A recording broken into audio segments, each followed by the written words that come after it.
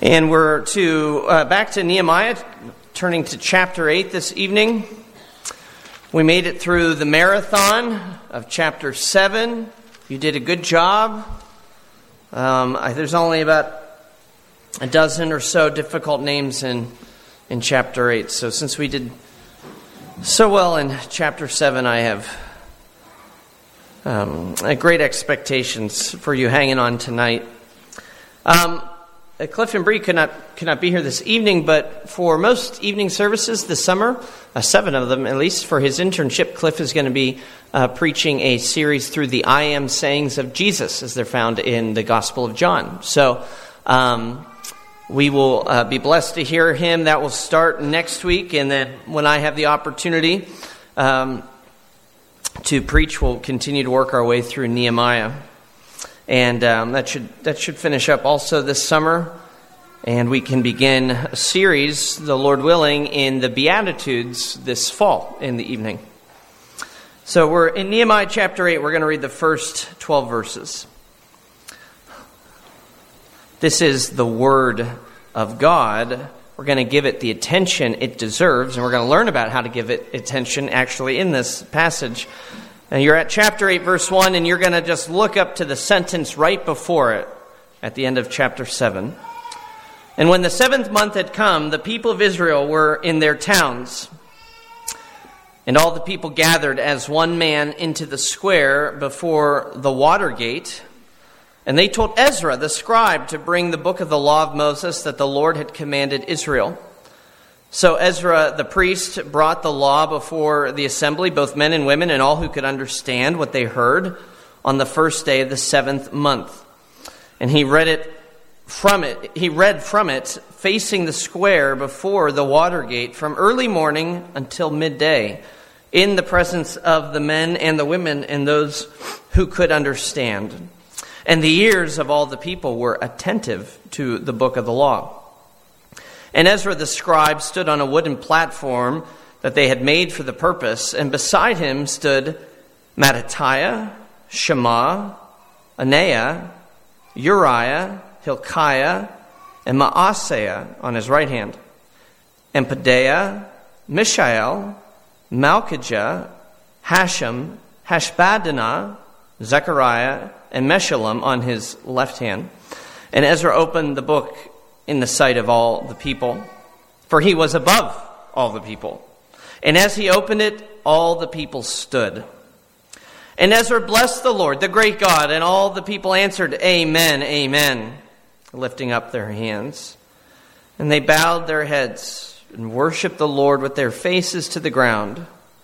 Also Jeshua, Bani, Sherebiah, Jamin, Akab, Shabbatai, Hodiah, Maaseiah, Kelita, Azariah, Jozabad, Hanan, Pelaiah, the Levites helped the people to understand the law while the people remained in their places. They read from the book, from the law of God, clearly, and they gave the sense so that the people understood the reading.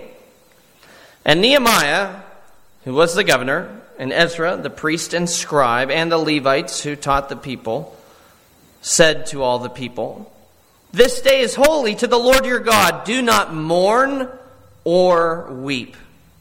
For all the people wept as they heard the words of the law. Then he said to them, Go your way, eat the fat, and drink sweet wine, and send portions to anyone who has nothing ready. For this day is holy to our Lord. And do not be grieved, for the joy of the Lord is your strength. So the Levites calmed all the people, saying, Be quiet, for this day is holy. Do not be grieved. And all the people went their way to eat and drink and to send portions and to make great rejoicing, because they had understood the words that were declared to them. The grass withers, the flower fades. This word that we've just read, it's from our Lord, and it stands forever. There was a recent op-ed, I think it was in March, in the New York Times, where the author said that one of the scariest statistics for the future of the United States was this, that 2/3 of 4th graders in the country are not proficient in reading. 2/3 of fourth graders are not proficient in reading. Taken as a whole, actually, American children are worse at reading today than they were back in 1998 when the National Education Association launched what is known as Read Across America, which is still in effect today, a campaign to get kids to read. They celebrated on Dr. Seuss's birthday in the spring, I believe. But even since that was launched, the children are not reading as well as they were then. Today, the statistics show that literacy has dropped. And the reason the writers of the New York Times said this statistic about fourth graders is scary for the future of America is because of how literacy is tied to so many other things in life. Things like math skills, job performance, mental health, and so on. And so the idea was, if our kids can't read today, what does that mean for all of us tomorrow? Well, there's something scarier than poor reading in America, and that's poor reading in the church. And I'm not referring to people in the church who can't read well. I'm talking about Christians who can read but don't read their Bible. And here's a statistic for you from Lifeway Research 2019. 1 out of 8 churchgoers, evangelical Protestant churchgoers, answered that how often do they read their Bible? They gave the answer seldom/never. 1 out of 8 professing believers. Now, nothing good can come from not reading your Bible. Nothing. We are a people who live not by bread alone, but by every word that proceeds from the mouth of our God. We live off of His word, literally. We'll die without it. We need to be people of this book. And Nehemiah 8 shows us the prominent place that the Word of God must have in the believer's life, and the prominent place that the people of Nehemiah's day gave the Scriptures. If we are in covenant with God, that relationship that we have is established by God's Word, it is maintained by God's Word, it is cultivated by God's Word. There is no relationship with God if we do not have His Word. And so the question is, do we even read it? Do we even give it our attention? Well, let's take a look tonight at the blessings that come when we do give God's Word the attention that it deserves, so that the Lord willing, and by the Spirit's rejuvenating, renewing, reinvigorating power, we all leave this place tonight committed and excited to read our Bibles this week. I began the reading, you'll notice, at the end of chapter 7, because I really think it's critical to understand what happens in the next chapter or two in Nehemiah, and that's this time marker that we're given there. You look there with me, at the end of chapter 7, it says, "And when the 7th month had come, the people of Israel were in their towns." Now, this is not just a kind of, oh, by the way, here's a little, historical note or a temporal marker. There's actually theological significance and importance to this statement. And so I think the first thing that we could draw out from this chapter is God's good timing. That's the first of 3 things we're going to consider tonight. God's good timing. Now, what's the significance of it being the start of the 7th month? Well, this was the start of the high point in Israel's calendar. We're told in places like Leviticus and Deuteronomy that the 7th month kicked off what we could call the holiday season for the nation. It was kind of almost like our late November when we're getting close to Thanksgiving, and that's kind of the time where we are able to get out of certain responsibilities by telling people, I'll get to it after the holidays. We love that excuse, because what does that mean? Well, we got Thanksgiving coming up, family's going to be in town, and then there's this slew of Christmas parties, and then, there's church events too on top of that. We have Christmas Eve and Christmas, and then next week, New Year's Eve, and we have these parties that we have to do, family we have to see. It's a crazy time. There's a lot that we pack in. Well, that's the 7th month for Israel. The Feast of Trumpets was on the 1st day of the month. The Day of Atonement was on the 10th day of the month. And the Feast of Booths began on the 15th day of the month.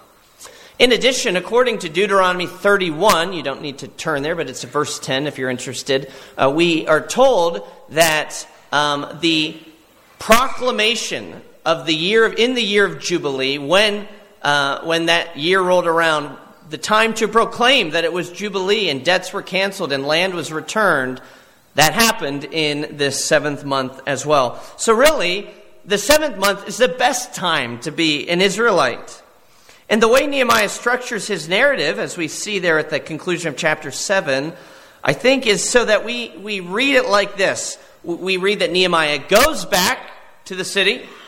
He rebuilds the walls. The 42,360 return, and they take up their residence in their old towns and their old homes just in time to celebrate this string of festivals that they had not been able to celebrate in their homes for some 70 years or so. That's the way Nehemiah structures it. He wants us to see how exciting it would be that they finished the wall and everything just in time for this season. You know, there's that saying, there's no place like home for the holidays. Israel got that. They understood that, and they're finally home for the holidays in God's good timing. They got that this year.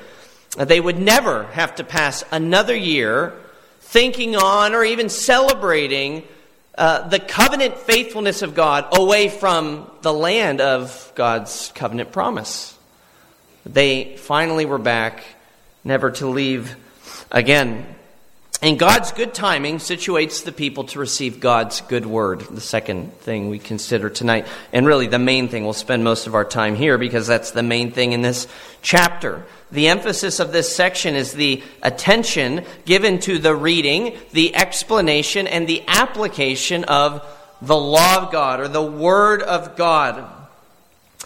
Here we see why it is that the Jewish people came to be known as people of the book.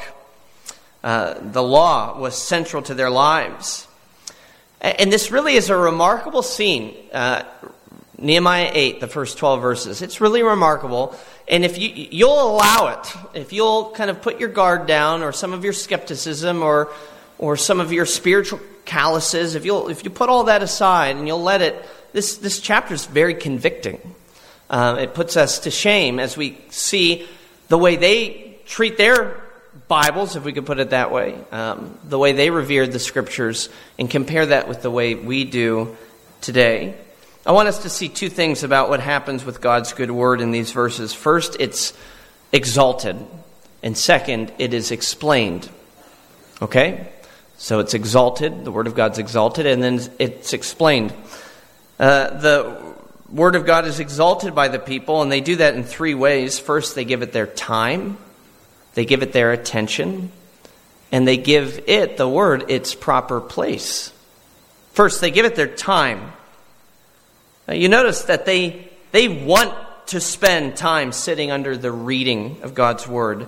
Notice that as the chapter begins, in verse 1, it's not that the leaders and the elders or the pastors, or however we could, if we thought like church leaders in those days, it's not that the leaders assembled the people and said, okay, now you got to sit down, be quiet, we're going to read the Bible for a while.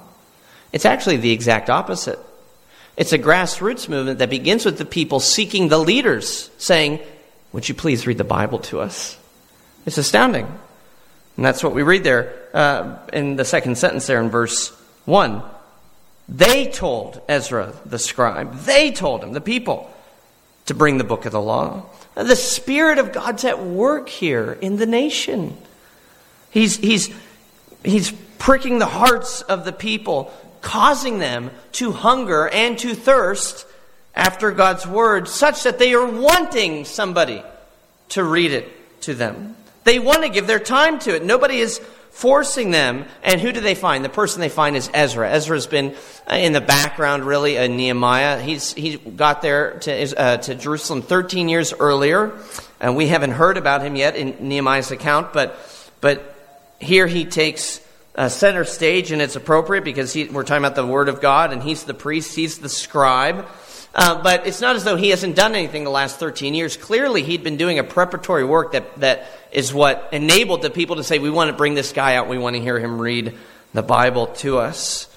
It's perhaps his teaching these past 13 years that enabled the people to understand something that Deuteronomy 31, as I mentioned earlier, says, that there should be a holy assembly, a holy convocation, a conference at the beginning of the 7th month where the law of God is read. That's what you were supposed to do. And now they're saying, well, it's the 7th month. We're back home. Who's going to do it for us? Let's bring out Ezra. They want it read. And I think also the way Nehemiah structures this narrative is he wants us to see that it's something particularly about the completion of the walls that kind of fuels their desire to read the Word of God. Now that the wall is complete, there's something like a real nation again, a real people. It was God's Word that formed them as a nation at Sinai. And we read about that in Exodus 19, 20 through 21, 22, 23, 24. We read how the book of the covenant is given to the people, and that's what constitutes them as a nation. And now as they are reassembled after the exile, they said, God, you formed us as a people by your word. Now reform us as a people again by your word. Read us the law, Ezra. And furthermore, though, now that the wall is complete, they have, for the first time since they've been back, and some of them have been back for 13 years. Some of them, I think, are fresh. They're newer. But some of them came back with that first wave of people with Ezra. But for the first time since they've been back, now that the walls are built, they have safety from their enemies to actually worship. They have free time.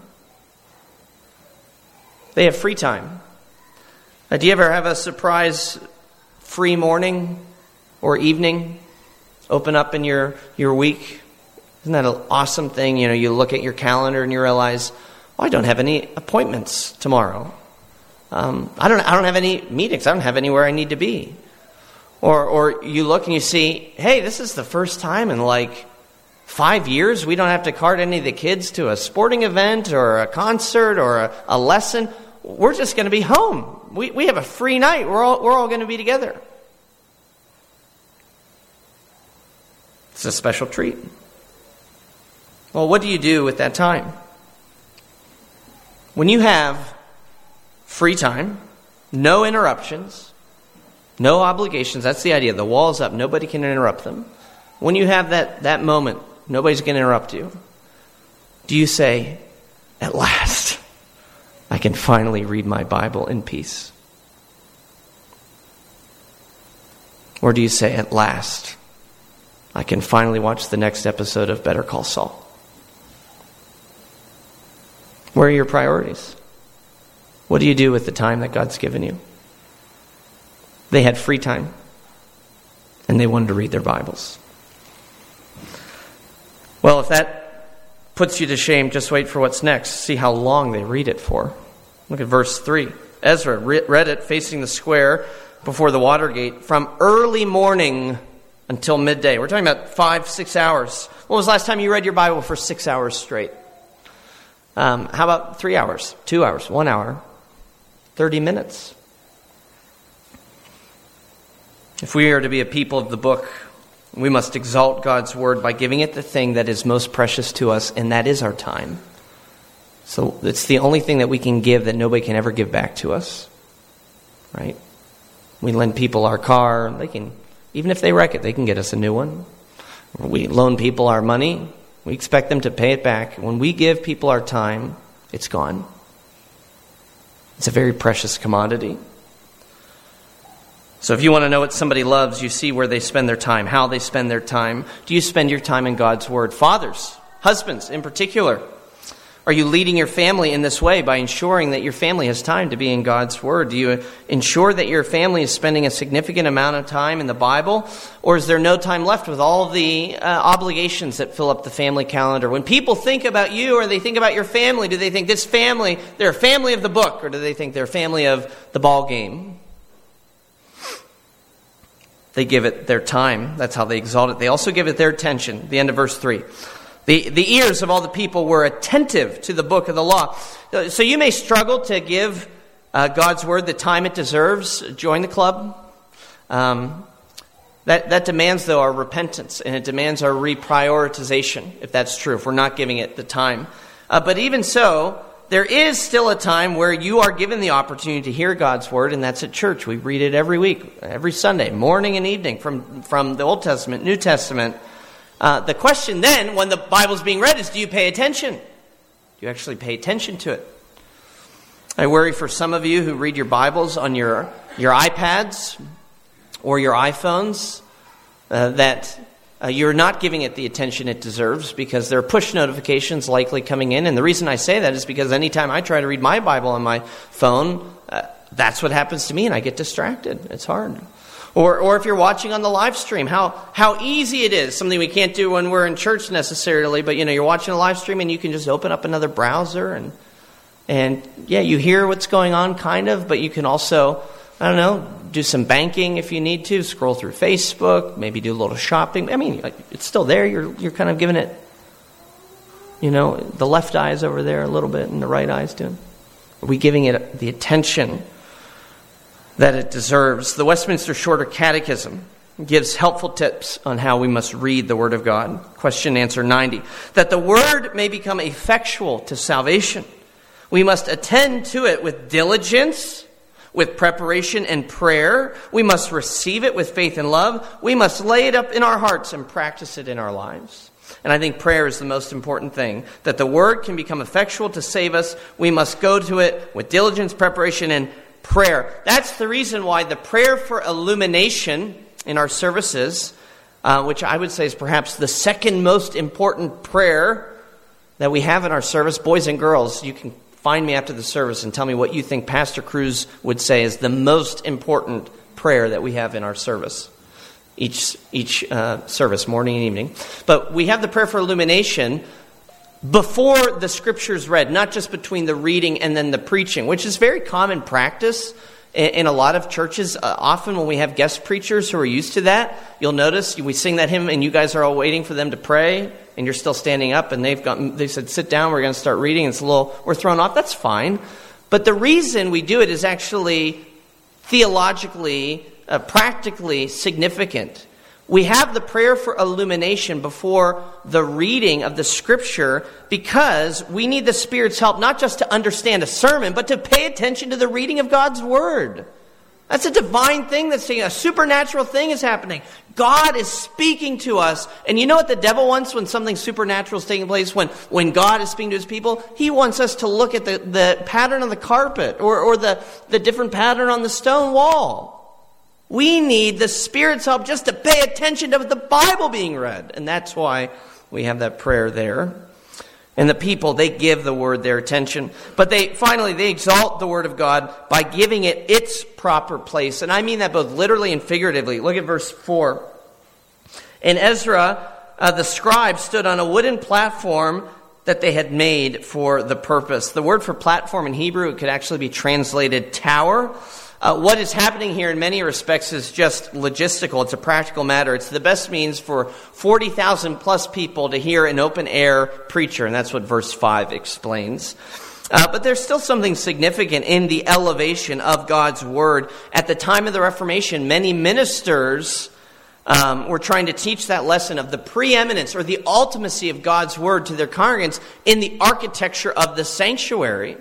It was what was known as the altar. We would call it the table, the Lord's Supper. We don't call it an altar because Christ isn't being sacrificed again. But it was the altar that was the most prominent part of the structure in the Roman Catholic medieval church. And the podium was generally to the left or the right side of the front. And it was the Reformers who said, we're going to put it in the middle and we're going to put it up high. So people see what? That the Bible is the most important thing about being a Christian. That we bow to the Word of God. It's above us. We're not above it. When Carrie Ann and I had the opportunity to be in Geneva last summer, we got to visit St. Pierre's Cathedral where Calvin preached most of his ministry. And sure enough, there's this pulpit, which really should be translated probably tower. It's a spiral, spindly staircase to get up to the top. Maybe some of you would get vertigo getting up there. But that was just a way to say, this is what we think about the Word of God. And that's what the people are doing here. Notice how they respond literally by bowing to it. Did you notice that? Beginning in verse 5, we see that Ezra opened the book in the sight of the people, for he was above the people, And then verse 6, he blessed the Lord, the great God, and all the people answered, Amen and Amen. And they lifted up their hands and they bowed their heads and worshiped the Lord with their faces to the ground.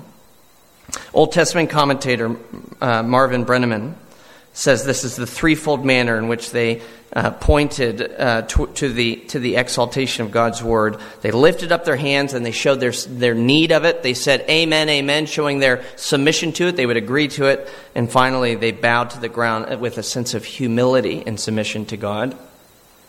So, God's good word is exalted, but it's also explained. It's explained, it's exalted by the people and explained by the leaders. Ezra and a team of helpers make it their mission to ensure that the people understood what was being preached to them or what was being read to them. They help the people to understand the law. We read there, while the people remained in their places. This is verse 7 now into verse 8. They read from the book, from the law of God, clearly, and they gave the sense so that the people understood. Part of the issue here is one of translation, actually. The Hebrew for the people was rusty.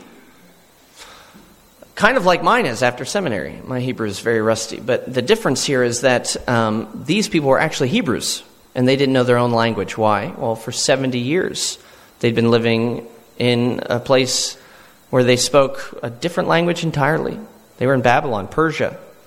And so they'd forgotten even their own common tongue. And so Ezra and his helpers need to translate it, literally translate so they could understand. Because they'd become, over those generations while they were in exile, they'd become so far removed from the context of when that word was originally given. Is that much different from our situation today? We are so far removed from the original setting of the Scriptures that even when they're translated in English, we still have trouble understanding it. It's so foreign to us. What is this all about? What's happening here? And so we need help understanding concepts and terms so that we can know what God is really saying and why it matters. And that is preaching. That's what preaching is. God blesses the reading of the Word, the Shorter Catechism says, but especially the preaching of the Word. And that's what's happening here. Ezra and his team are preaching. Verse 8 gives us a great definition of preaching. You want to know what preaching is? It's simply to give the sense of the Bible so that the people understood the words declared to them or read to them. Preaching is not given life tips, life hacks. Preaching is not to tickle the ears with quaint jokes. Preaching is not for the minister to give his own personal opinion on a whole host of matters. Well, because that would be to remove preaching from the Word of God. But preaching is to explain the Word of God. To give the sense clearly so that the people understand. The best kind of preaching is the one when the people, the hearers, leave the sermon saying, that made total sense to me. I might not have seen it before. I might not have understood it before, but I see it now. I don't know how I could have missed it. It's become so clear to me. Derek Thomas, one of my favorite preachers, said that after some sermons, people will come up to him and they're shaking his hand. They'll say, that was a really deep message. And he says they mean it as a compliment, but he said that's one of the worst things a preacher could ever be told. It's not meant to be deep. You're meant to get the sense. It's meant to click. That's preaching. So that people can say, I see what it's been saying and I get it. Now, this was really good preaching, but that meant a problem for Israel because what did they get? What clicked for them? They're sinners. The law is read and then the law is explained. And what's the conclusion? We are in trouble. So look at verse 9 and following. The people begin to weep. All the people wept as they heard the words of the law. Now remember, we said there's a similarity between what's happening here and what happened at Mount Sinai. At Mount Sinai, God gives His law, His holy law, as a means of forming the people. Now He's giving that same law as a means of reforming the people. But initially, when Israel received the law, they received it with fear and trembling because it comes from a holy God and it demanded strict obedience. Here they don't receive it with fear and trembling. They receive it with tears because the initial giving of the law was a call to holiness. Now as it's given here, it's an indictment. It's a clear indication how they have fallen short of that call to holiness. And that's why they've been in exile after all.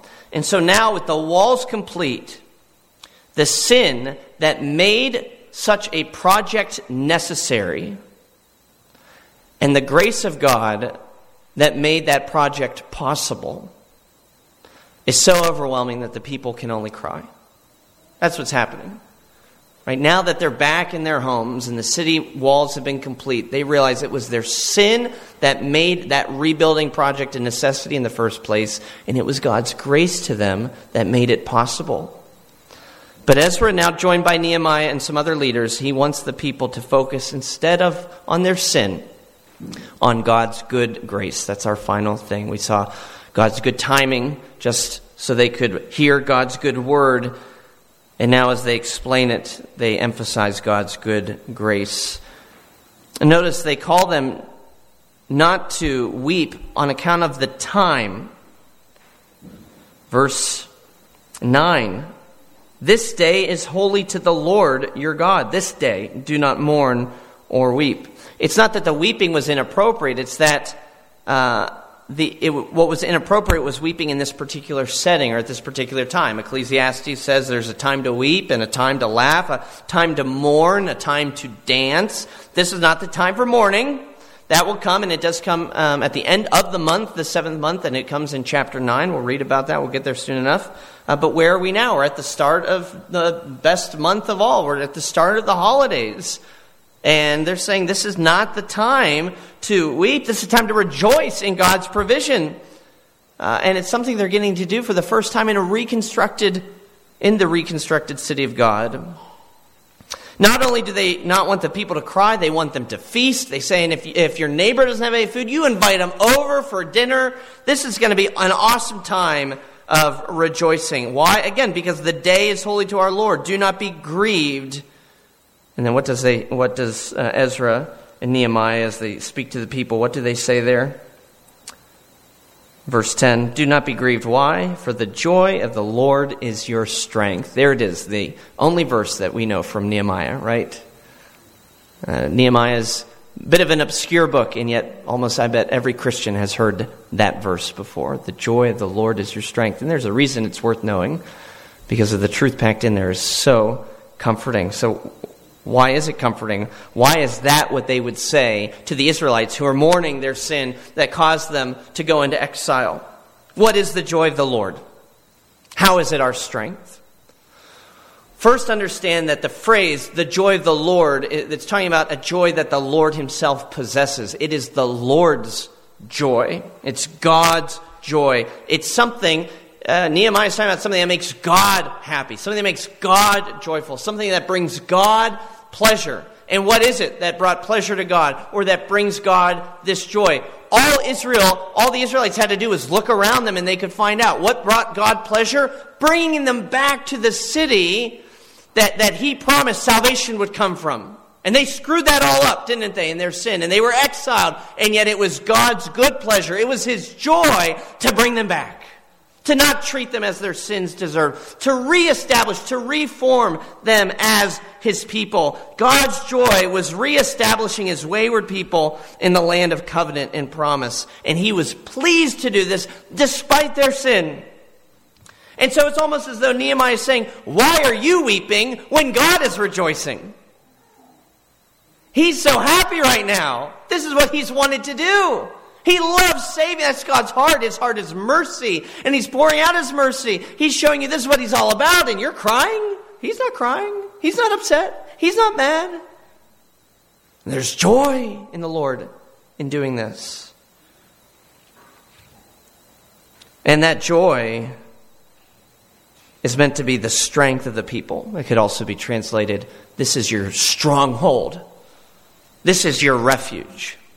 So you put that all together, and Nehemiah is essentially saying this.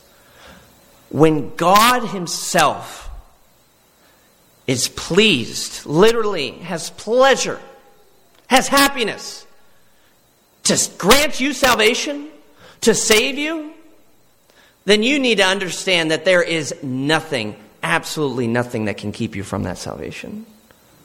When God is determined to delight in saving you, nothing can bring you from his grasp. Nothing can take you. Nothing can steal you away. The joy of the Lord is your stronghold. The joy of the Lord is your refuge. I think there's something of Romans 8 in there, isn't there? Although, to be honest with you, I see Romans 8 everywhere now. But Romans 8:31, if God is for us, who could be against us? He who did not spare his own son, but gave him up for us all, how would he not also with him graciously give us what? All things. That's the preaching that's taking place right now in Nehemiah chapter 8. That's what the people are hearing. They're saying, God's for you. Why are you crying? He's going to give you all things. He's brought you back to the city. And it clicks for the people. We're told that in verse 12. They get it. They see that God is for them. And in verse 12, all the people went their way to eat and drink, and to send portions, to make great rejoicing. If God's going to rejoice, we're going to rejoice. Why? Because they understood the words that were declared to them. It's as though the narrator is saying that they did not understand the words that were declared to them until they understood God's good grace. Even though Ezra read the law and he preached the law, they didn't get God's word until they got God's gospel. And friends, I want to say the same thing to you tonight. You don't understand God's word until you see both its law and its gospel. Its demands, but also its deliverances. Its precepts, but also its promises. This is gospel preaching done by Ezra, by Nehemiah, by the Levites. Gospel preaching is, yeah, you're a sinner. Yeah, you are worse than you could, than you even know. But God is greater than you could ever dream up or ever imagine. That's gospel preaching. Yeah, you're a sinner, but don't weep, because God's happy right now to save you. And until you hear that gospel preaching, the law of God is just overwhelming. The law of God is only damning. It can only make you weep and cry. Without the gospel, the law will be viewed disproportionately. Without gospel preaching, the law will be viewed in disproportion to God's gospel. I think before the elders, the leaders exhorted them not to cry. Remember, they said, don't cry because this is a day of feasting, a day of celebration. When we're back in the city of God, the holidays are about to start. I imagine that the people probably skipped right over some of the things that Ezra had been reading to them from Deuteronomy, like this passage from Deuteronomy 30, verse 3-4. It says, the Lord your God will restore your fortunes and have mercy on you. He will gather you again from all the peoples where the Lord had scattered you. And even if your outcasts are in the uttermost parts of the heavens, from there the Lord your God will gather you, and from there he will take you and bring you back. Ezra undoubtedly read that. But it's so the people didn't get it. All they heard was the law. All they heard was their sin. All they saw was the holiness of God and the waywardness of man. And so Ezra and Nehemiah, the Levites, have to say, no. Let me tell you about God's good grace. Let me tell you about the joy of the Lord. God said he would bring you back. And now you know. It's not a fantasy. Now you know it's not wishful thinking. The people were experiencing the promises of God in the land of promise. How could they weep? This was a day to celebrate God's grace, to celebrate his gospel. And the same is true for you and me today, tonight. We celebrate the very same good news. Today we celebrate the gospel of the Son of God, where love in all of its splendor shines. It's the story of the gospel that we hear that even though we were sinners, wandering and lost and alienated from God, Christ came, he reconciles us, he brings us back, he brings us home. That's the good grace announced in the good word. It is all in the book. And so do you see what you risk missing out on when you are not a person of the book, when you do not read this book? Oh, you would miss out reading what Paul announces in Corinthians. Behold, now is the favorable time. Behold, today is the day of salvation. It's all in there. Can you afford to miss out on that good grace, on that good news? No, you can't. So read it, receive it, revere it, and rejoice in its message. Let's pray. Father, we thank you truly for your word. And because your word does contain the sweetest news that there is, that we are sinners who've been made right with you by Jesus Christ, we ask that we would cling to it. Give us something of the reverence, the exaltation, the love that the Israelites had for your law. Give us that for your scriptures today, that we would give it our time and our attention, that it would be of first importance in our lives, because truly without your word we live. Would we meditate upon your law day and night, and in doing so would you plant us like trees by the flowing and living waters, and that we would bear much fruit for you. We pray this for Jesus' sake. Amen.